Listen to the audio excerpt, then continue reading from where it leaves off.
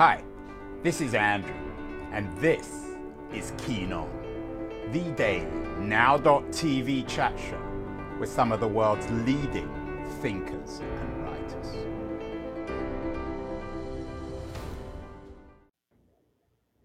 Hello, everybody. It is June the 16th, and I am speaking from San Francisco, California. It's lunchtime here. And the sun is shining. It's always shining, of course, in San Francisco. I think Ronald Reagan probably said something like that, if not about San Francisco, about California and America. But the news does seem uncharacteristically good on this warm November lunchtime, at least from the perspective of California. Both New York and California are now reopening. In fact, I think they decided to reopen yesterday, June 15th. So we're all able now to go outside. Our president, or your president, a certain Joseph Biden, is suggesting in his trip to Europe that America is back. He's taken the message to Brussels. He told the Queen of England that. And now I guess he's telling Vladimir Putin, and even Putin is accepting this. He says today, and this is from Fox News, the most reliable of media sources, Putin said no hostility in the Biden meeting. So we're back to the old America of pointless summits between US and Russian or Soviet leaders in which they say nothing, but nothing changes. Things are changing, though, in America, at least from a progressive point of view. Lina Khan now is running the FTC. So finally, we have some muscle in Washington, D.C. in taking on Silicon Valley. So it seems as if everything is getting better, or perhaps not. That was a little trick, because some people think that there's still a crisis in America. My guest today, an old friend, he's been on the show several times before, the very distinguished Atlantic writer, George Packer, had a piece in The Atlantic, I think it's the cover story for the July-August issue, How America Fractured into Four Parts. It's from his new book, Last Best Hope, America in Crisis and Renewal. George, speaking to me from sunny Brooklyn. I hope it's sunny out there, George. Is it as warm and optimistic on the East Coast as it is on the West Coast on this mid-July day? You said November a couple minutes ago, and now you said July. We're actually in June. Oh, well, those are Freudian errors. It's definitely mid-June. November was a dark and stormy month. It is beautiful outside. It's perfect weather, and we may even be a couple steps ahead of California in terms of getting back to life. Brooklyn. You're never a couple of steps ahead of us on the East Coast, George. You should know. Because you're originally from California. You know. I am. I'm a California native, and I still feel like a Californian in the East. But Brooklyn looks like some European city with sidewalk cafes everywhere and a tremendous amount of street life and millennials rollerblading and skateboarding. And it's, there's a sense of real buoyancy in the air. People aren't wearing masks outside much anymore. So George. So maybe but then you're the one who now is making us all miserable. You're saying that how America has fractured into four parts, and you have this new book out, Last Best Hope, America and Crisis in Renewal. You write at the beginning of the book, I am an American. No, I don't want pity. What's gone wrong here then? Well, the moment feels sunny, but the underlying conditions are still there. All the troubles that the pandemic brought to the surface, maybe they've receded back down below a bit, but they're still there. Massive inequality, deep political division, so bitter that we don't even really feel as if we can live together anymore. Some people want to secede. Some people want to have whole regions broken off. We have a government bureaucracy that has done pretty well with vaccine distribution, but that chronically fails to be able to handle big problems. We have a Congress that can't pass basic legislation. Biden has gotten one bill through after 5 months, and I'm sure he wished he had more. And yeah, those conditions are still there. I think personally, Americans are probably, unless they're sick or mourning someone or just struggling to survive, are probably feeling pretty optimistic right now. But I think the long trajectory is still a dangerous one. Well, George, let's take a step back. You've been on the show a couple of times before. You were on last year, and we asked, can we blame everything on Trump? And you suggested that we can't, that there are profound structural issues at the heart of both the cause and consequences of the Trump regime. And you were on back in 2013 talking about your book, The Unwinding, which was in many ways, the subtitle was An Inner History of the New America, in which the same themes you brought up. So America in June, I'm trying to get the month right now, June 2021, is part of this, at least in your view. There's a structural crisis, isn't there? I think what I found in my reporting for The Unwinding 8-9 years ago was a sense of long-term decline that the Americans I was talking to felt. They felt disconnected from institutions, from government, from companies, the media. They felt the system was rigged against them, that the middle class was disappearing. None of this is new. It's been going on for a long time, but it's kind of reached a crisis point in the last few years. I think it helped to produce Donald Trump, which accelerated the crisis. Now we've stepped back from the brink. Doesn't feel like we're about to commit national suicide. But as I've said, that those underlying structures are still weak, and the institutions are still unable to function the way they should in supporting people and giving them a better life, and in connecting us as citizens. So George, one of your chapters is called Make America Again, rather obviously, and play on the America Great Again. What, in your view, was America? What captures its spirit, its uniqueness? What do we want to return to or get forward to? Because I know you're not a nostalgist. Yeah, that line actually comes from a Langston Hughes poem from 1935. And so I use it, yes, in order to poke Make America Great Again. What Hughes meant was make America what it should be, not go back to anything, because we've never been what we should be.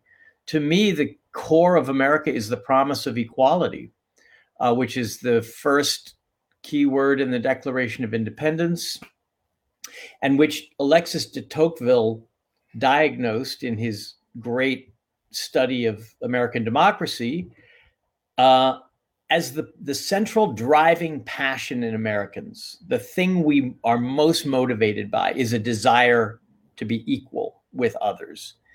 I think I love that bit of the book, but let me add to that. I think you're saying, George, that you're not presenting de Tocqueville as a socialist, which of course he isn't, or even as a left-wing liberal. You're suggesting it's the spirit of equality that drives that Tocqueville said he saw. Yeah. And of course, he was coming from a France of deference, an aristocratic France. And you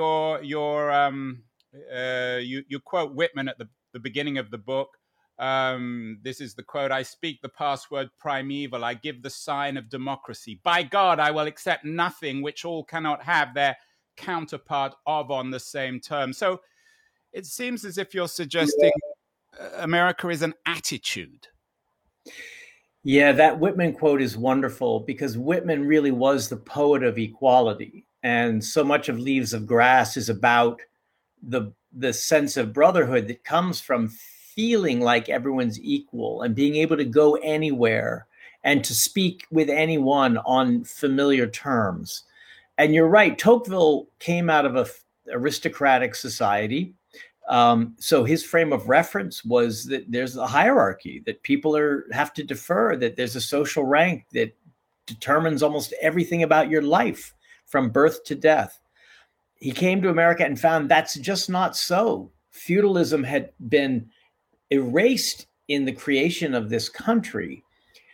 A different inequality was very much in place in Tocqueville's time. Slavery still blighted half the country. And in the other half, Black people were certainly not considered or treated as equals. The passion for equality was there everywhere. And its denial is what creates social conflict. The Civil War, the struggles of the Great Depression, the 1960s, and today. I feel that when whole classes of Americans are denied what you rightly call a kind of spiritual status that puts them on the same level with their fellow citizens. It doesn't mean everyone has exactly the same income or wealth or amount of goods. Although when wealth becomes grossly unequal, the kind of equality Tocqueville does mean, equality of status, of rights, of opportunities, is denied. So vastly unequal wealth, like we see today with our tech monopolies and our low wage. Which you were one of the early people to observe in the Unwinding. You had a whole chapter on our old friend Peter Thiel warning us of what was happening in America. Of course, now with Jeff Bezos worth almost $200 billion, things are much, much worse. Exactly. And I think when economically things get so lopsided and rich, the billionaires pay almost no taxes, as we just learned last week, the sense of equality is mocked. And it leads to a kind of frustration and rage that expresses itself in a lot of really poisonous political tendencies and cultural tendencies, in rhetoric, in the way people talk to each other, in the way they behave, in the lies they're willing to believe, in the performances they're constantly putting on. I really do see this thwarting of the passion for equality that Tocqueville saw as at the heart of so many of our problems. So I'm gonna bet, the more I read the book and thought about actually what you're saying, the more and it's not a pessimistic book, and you make it very clear that you're not really that pessimistic about America. But the more optimistic I became, because this, what you call this fragmentation of America into four parts. I want you to talk briefly about those four parts, but they're each a reaction to this increasingly self-evident discord between American ideals and its reality. Isn't that fair? So I'm not sure that the fracturing is necessarily a bad thing, but talk very briefly about the four parts of America today and how they're each reacting to America's new reality.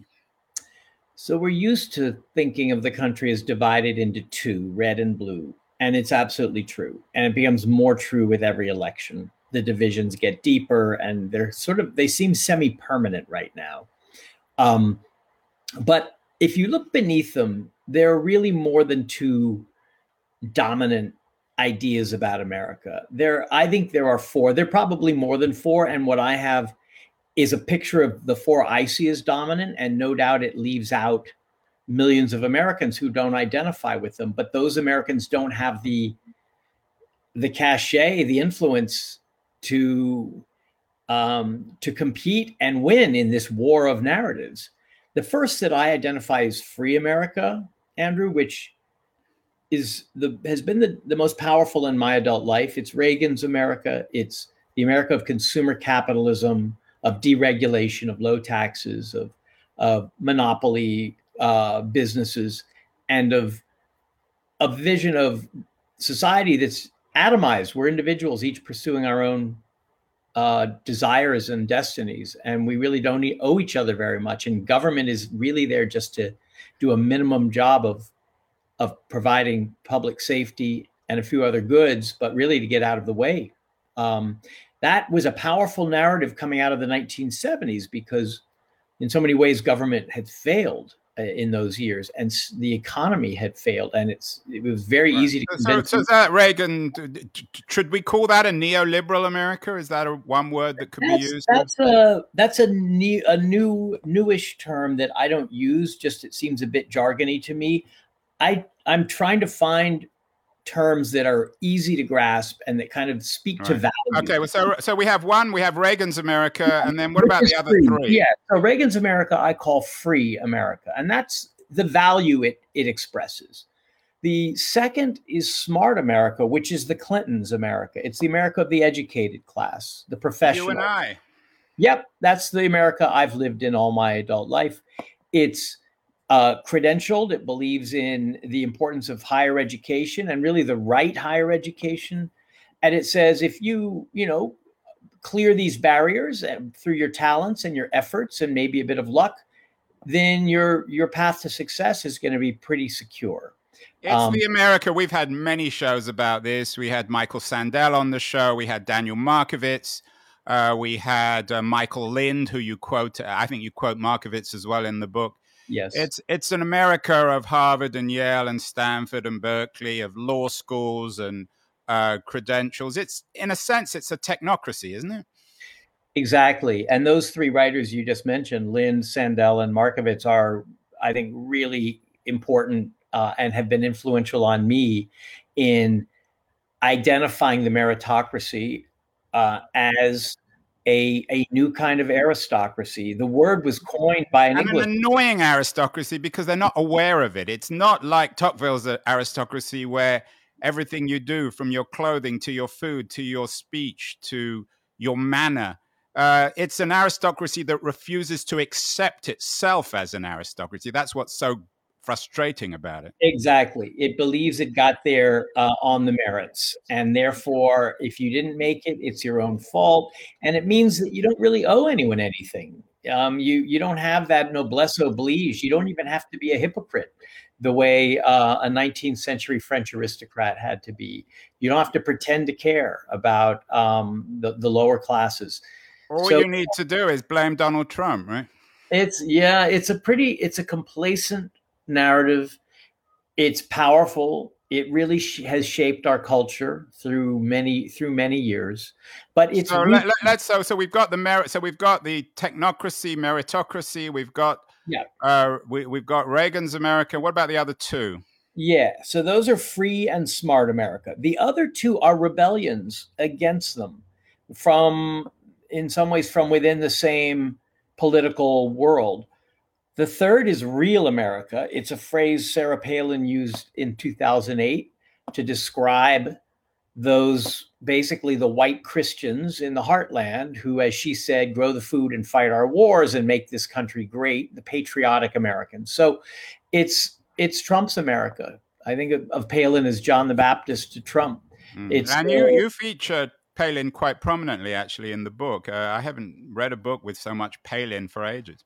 I know. She's, at this point, a failed celebrity, which is one of the most pathetic things you can be. But at the time, she was something new. She brought a new idea, although she didn't have any ideas. She herself was an idea, and it was the idea of white identity politics, not Reagan's ideology of limited government and pro-business, low taxes. Those were the old Republican ideas. Palin didn't speak to that, and her people, the people who worshiped her, who flocked to her rallies, didn't care about that. It hadn't done anything for them. Basically, real America was declining at that point. It was already in a state of hollowed out towns, post-industrial landscape. What we on the coast called flyover America. We've again had many shows about this, both sympathetic and critical. And then the fourth America, George? So the fourth is also a rebellion.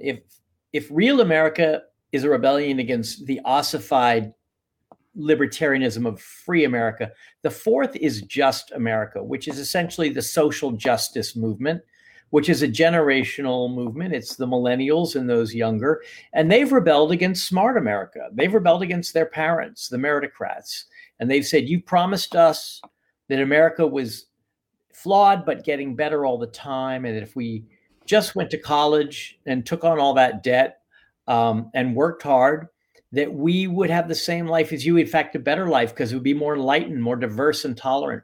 When in fact, Just America sees the country as locked into a permanent state of caste, with one group oppressing another. So it's a generational rebellion, perhaps summed up by, we had Jill Filipovic on the show recently. She seems to have become a very articulate spokesman for this America.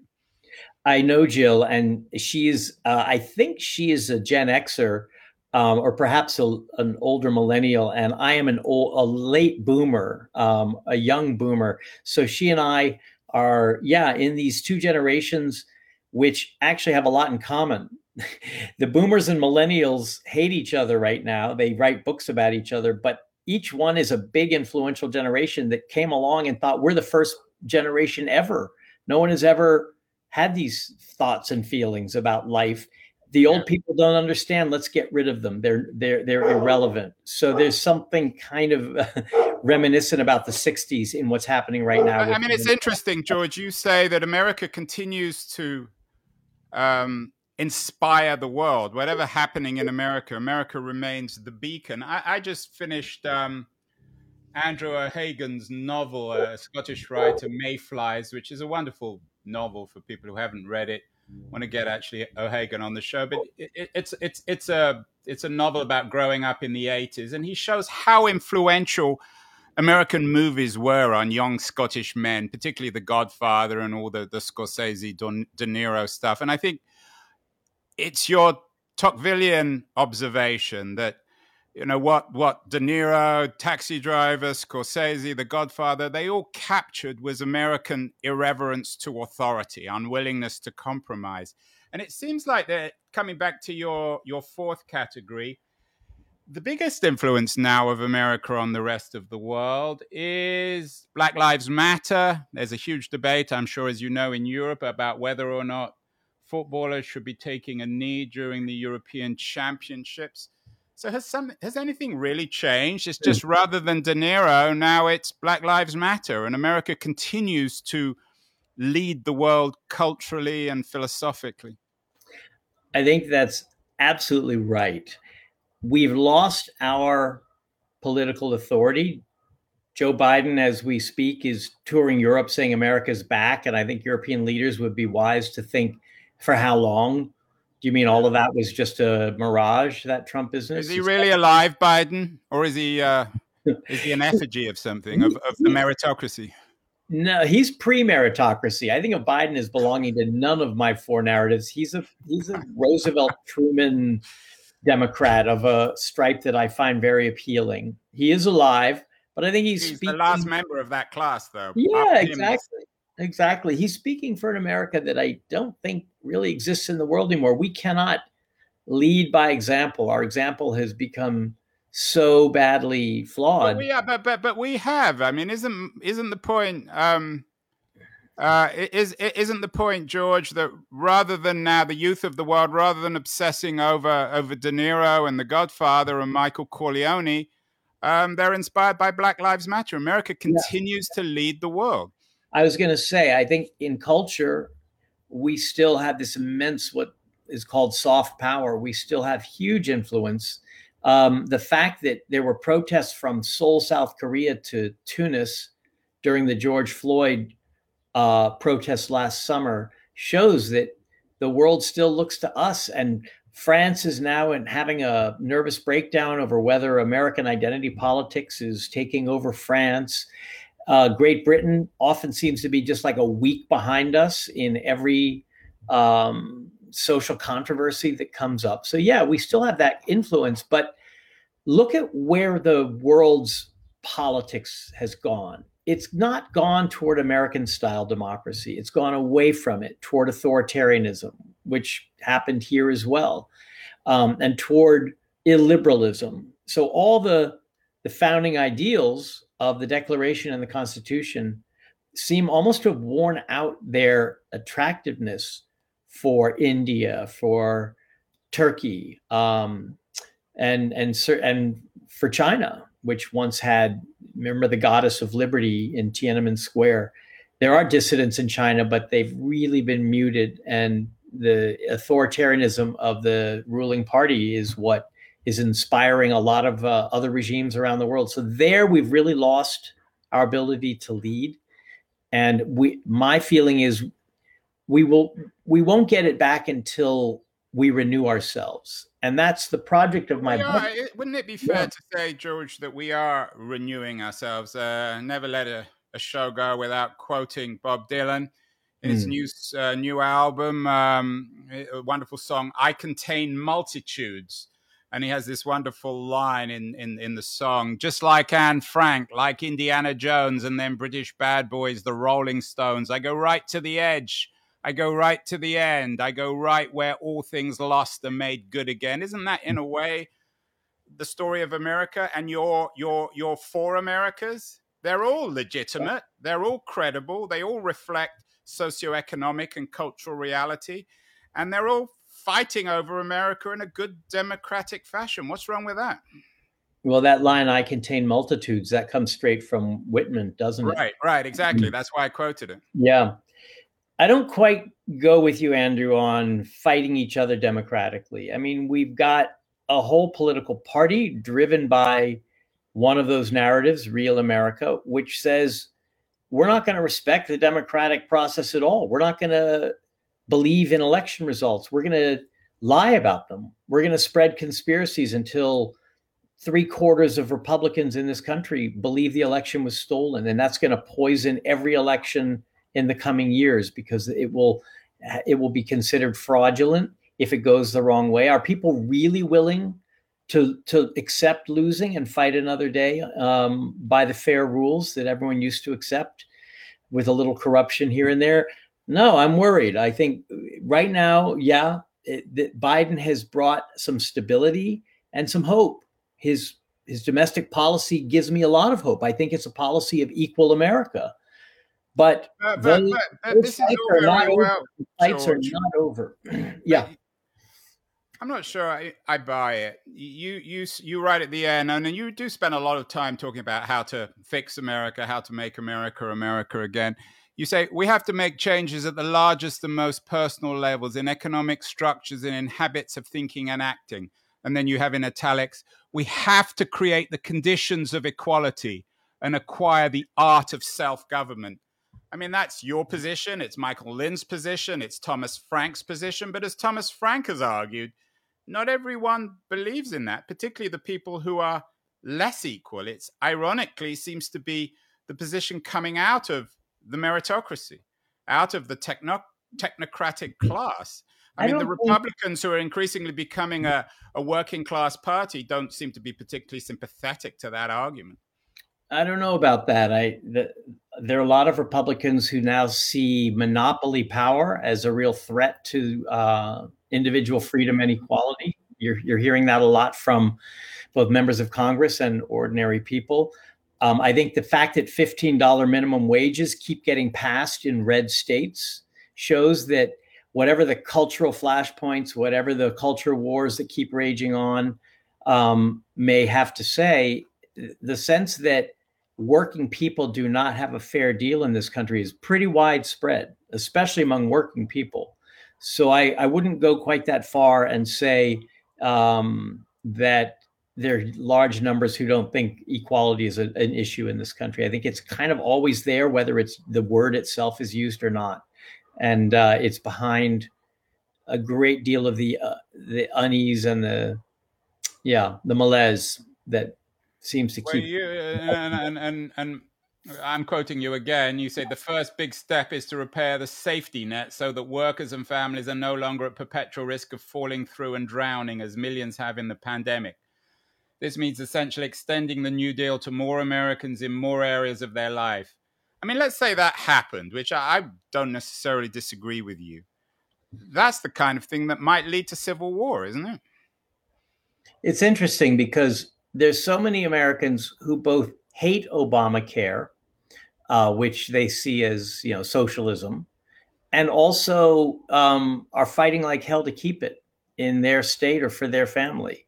So there's like a weird dissonance between the political rhetoric that says government is the problem and the way people feel, which is government's taking care of the wrong people. It's not taking care of me.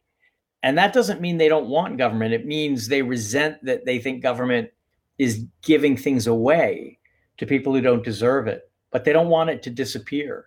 In fact, a great majority of Americans want taxes to be higher on the wealthy, and want spending on education to go up. These are actually widely popular positions, including among Republicans. So I think equality remains this fixed star in the American firmament. And when it is so obviously thwarted by the kind of class structure that we have today, which reminds me of the Gilded Age of 100 years ago or 120 years ago, it does not lead to social peace. It leads to a lot of conflict. Going back to Tocqueville and to Whitman, as you say, it's a question of attitude rather than reality. So perhaps, as you suggest in the book, the real challenge is challenging what you call the new aristocracy of smart America. So that, and that's exactly what Trump did. Explicitly, unambiguously, unashamedly. And we've often, and I think you've talked to me about the next Trump is going to be a lot more dangerous than Donald Trump himself, who's a clown and a charlatan. Do we need to get this right? Does the new liberal aristocracy need to radically reform itself to avoid a more dangerous, perhaps a proto-fascist Trump? Yeah, this is where smart and just America are really doing the work of their opponents for them. Smart America, with its credentialism, its contempt for the uneducated, its lack of concern for what you called flyover country, which feels in some ways like less of their own country than London and Paris and Berlin do.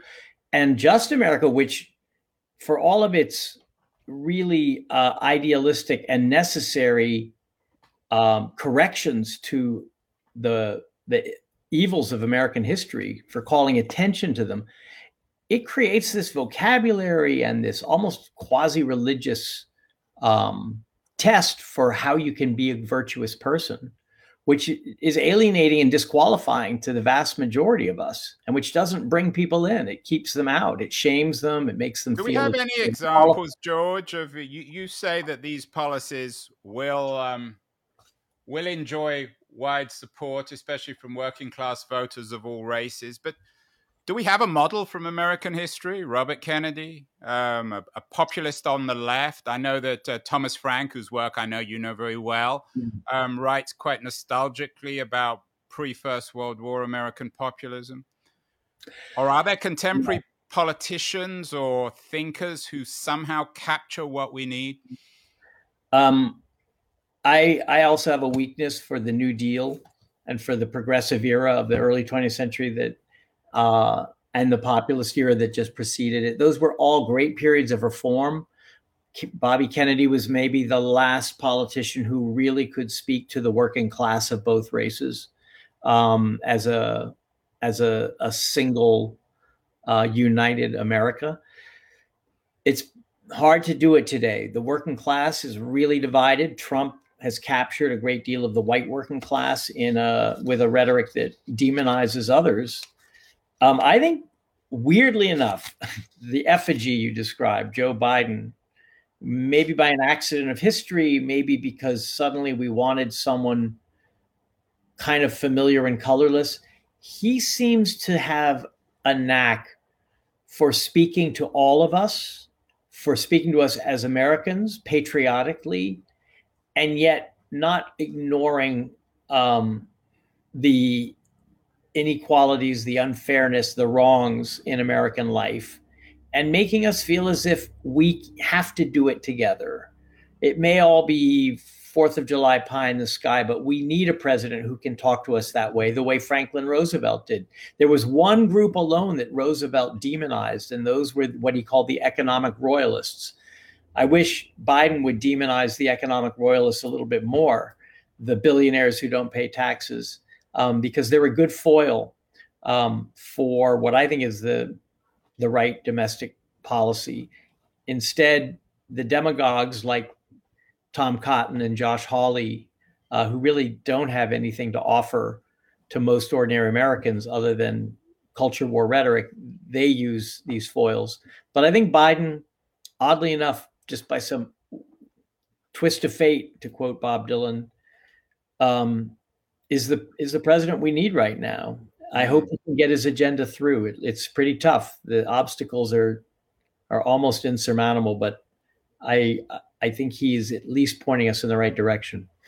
Well, just as we need Joe Biden, we need George Packer, always the best analyst of America. George, I can't resist calling you George Unpacker, because you do unpack America, as always, in an excellent way. This new book, Last Best Hope, America in Crisis and Renewal, is simultaneously optimistic and critical. It's simultaneously backward-looking and forward-looking. It's exactly the kind of book we need on a sunny June afternoon in 2021. At least I got my dates right, George. Yes. I know you are in Brooklyn. You're kind of stuck inside. I'm in San Francisco, kind of stuck inside in these last days of COVID, or sort of almost last days of COVID. What else should people be reading in these strange times, George, in addition to Last Best Hope? I always want to be reading good fiction while I'm writing, just to have good language, good prose in my head. And usually that means, for me, fiction by dead writers. So I'm reading The Golden Notebook by Doris Lessing at the moment, which she was a Nobel Prize winner, but is not well enough known today any longer. It's a great book about politics and sex and class and all the things that we love to talk about. And it's of its moment, the 50s, but it's also really speaks to us today. I just finished a really interesting book about Nixon called King Richard, that just puts you into his day-by-day world in the months when Watergate began to consume him. Who's it by? I need to get that on the... Is it a new book? Yeah, a new book. Michael Dobbs, who's I had what's it, Nixon's Reaganland. I had Pearlstein on the show, who's an expert. Yeah. So I need to get this guy. A really lively writer. This just feels like a novel. You are so close to Nixon and his inner circle that you're just watching them put down their coffee cup and slam their hand on their desk and yell about something. It's just incredibly intimate. And then a book that I haven't yet read, but I want to read because I feel like it's very much in sync with Last Best Hope, is When the Stars Begin to Fall by Theodore Johnson, who is a former military officer. And it's about race and America and renewing the promise of America. It's very much... Yeah, and we didn't even talk about race. And I know I didn't mean to gloss over that. That could be enough for another show. George Packer, as always, an honor and a pleasure. Author of Last Best Hope, essential reading, essential voice. A man who has perhaps 4 feet in each of the 4 camps in America, or certainly 4 eyes seeing those camps. Thank you so much, George. Keep well, and we'll have you back on the show in the not too distant future. Thank you so much, Andrew. I always enjoy it.